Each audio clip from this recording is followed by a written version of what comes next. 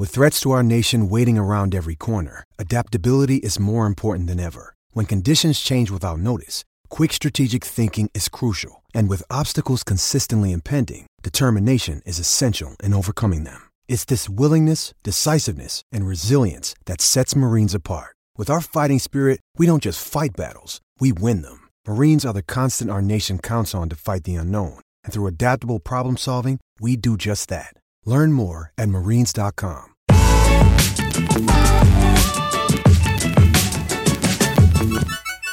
All right, guys, the Utah Jazz get another win against the New Orleans Pelicans without Derek Favors. It was sad to see no Derek Favors tonight, but a nice win for the Utah Jazz. This is the Hoopsner postgame show.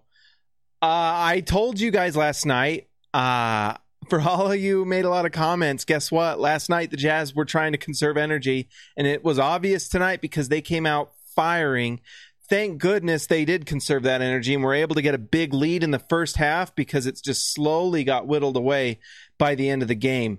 But massive nights from Donovan Mitchell, Bojan Bogdanovic. I actually felt like Conley had a good night just facilitating and letting Donovan Mitchell just cook, because Donovan Mitchell was absolutely monstrous tonight. And Bojan Bogdanovic has become just such an incredible pickup for the Jazz. His ability to score and play off of Donovan, Donovan Mitchell did all this with Drew Holiday guarding him and was still able to get 37 points or whatever it was.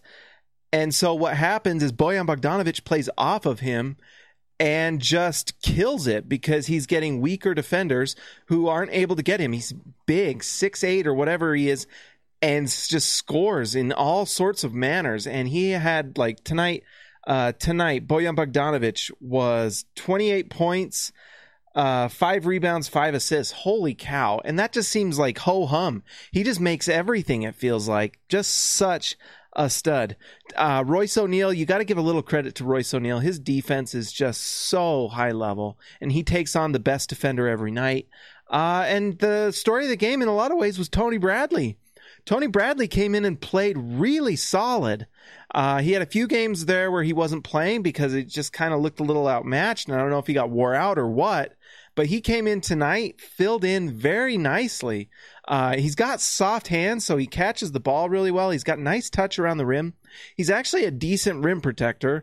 He's not a super athlete. He's not a shooter, but he's a decent player. When he's playing well, he's not bad at all. And so for a third big, Tony Bradley's a really nice luxury to have.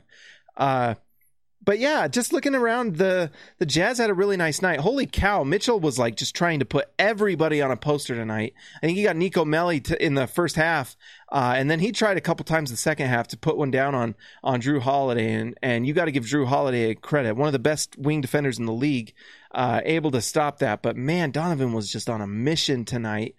And it's too bad he couldn't get the 40 spot, but oh well.